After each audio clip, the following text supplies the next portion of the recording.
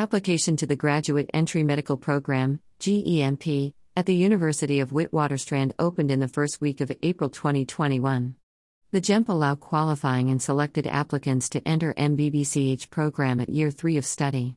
This is an excellent program that would allow one to complete their medical degree in 4 years instead of 6 years. WITS is the only university in the country that offers this program.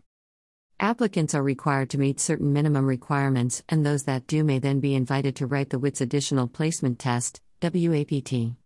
Information on the application requirements and the WAP can all be found on the WITS website www.wits.ac.za/health/gem/.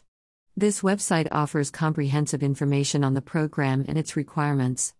If you have additional queries about the program, you can also contact Ms. Tabia Leputhing, tabia.leputhing@wits.ac.za, who is the Senior Faculty Officer. I have contacted Ms. Tabia a number of times for queries I had in previous years, and I have always been surprised and impressed by how fast she replies to emails. If you are a student, you should know of painfully long the turnaround time of university administration can take. I have completed my application, but I am currently having technical difficulties with submission. I have contacted the university for assistance and hope it will be resolved soon. While the applications close on June 30, 2021, previous applicants have advised that it is best apply as soon possible, as early applicants tend to know if they are invited to write the WAP much sooner than those who apply towards the closing date.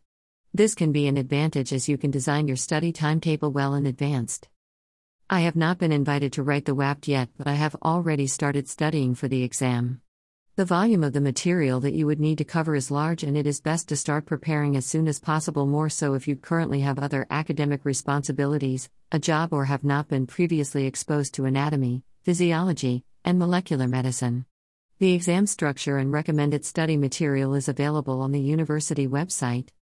As mentioned above, WITS is the only medical school in the country that offers this program, so the competition is naturally very high and the spots are limited. I have known about the GEMP since 2014, so I am really curious as to why other universities have not been able to design similar programs.